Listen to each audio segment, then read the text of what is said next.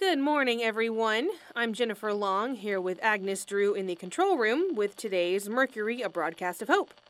Today is day 212 since the station came back on the air, and I'm here today to tell you about some of the zombie movements I've been observing from the lighthouse.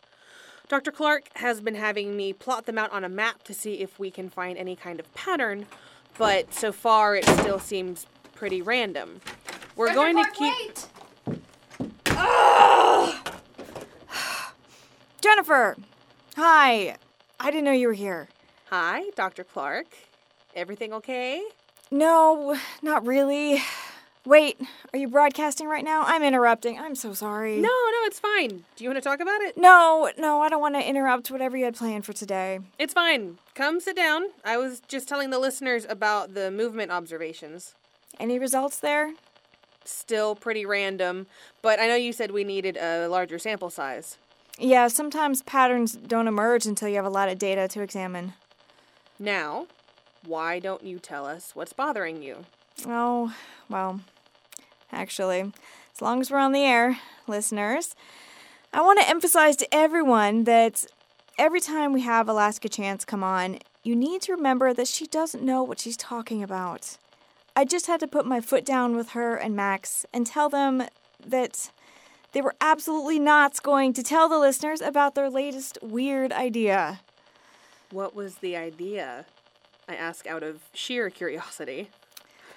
Well, Max is trying to figure out how to make the zombies less dangerous when it rains.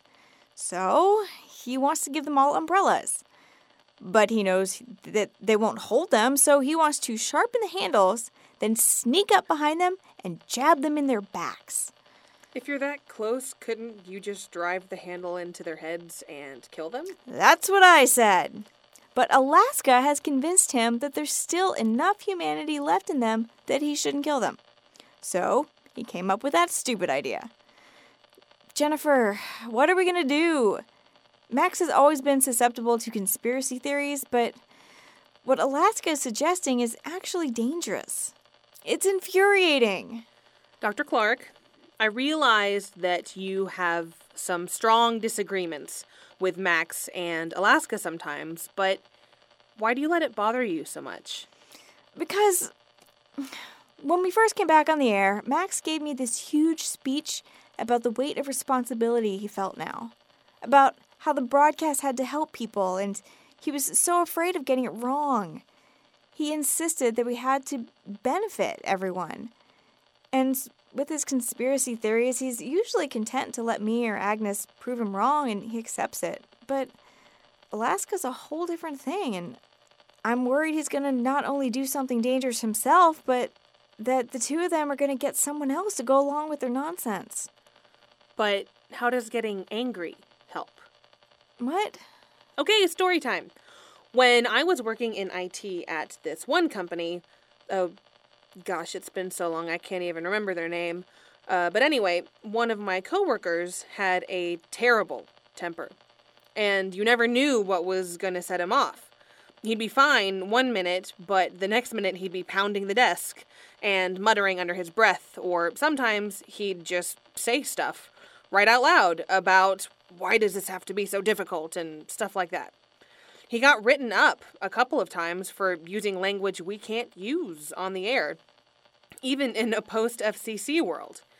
And when we'd go over to ask him what was wrong, he'd make some general statements about how things never worked right, or how he hated software updates, or how nothing could ever be easy and work right the first time. And it was contagious. Other people in the office started being the same way until management came over and told us all to knock it off. The problem was that anger wasn't helping us solve the problem.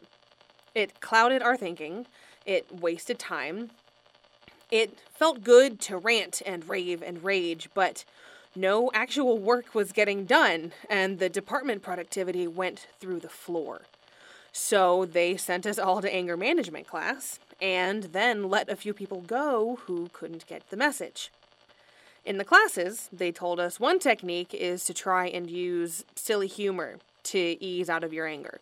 But I know you think the ideas they're putting out there are dangerous. And I'll admit that the one about the zombies being the bodies of people whose souls had been raptured kind of upset me, but getting angry at either or both of them hasn't stopped them. And besides, have any of the people who come by the station mentioned any of their ideas at all? No. So don't worry about it. Look, a little gentle mocking is fine, and I know Max can take it. Alaska is a bit more of a true believer, but you said yourself that Max can be reasoned with. Just remember that and have some faith that our listeners can think for themselves. Yeah, I guess you're right. I'll try to do better. But, oh no, I've used up all the broadcast time. So what? Mercury's mission is to help people. Do you feel like talking about this helped? Yeah, I do. Then mission accomplished for today. For Dr. Rosalind Clark and Agnes Drew in the control room, who seems to have decided to stay in there. Dr. Clark is scary when she's angry. Sorry, Agnes! This has been Jennifer Long. Take care of each other.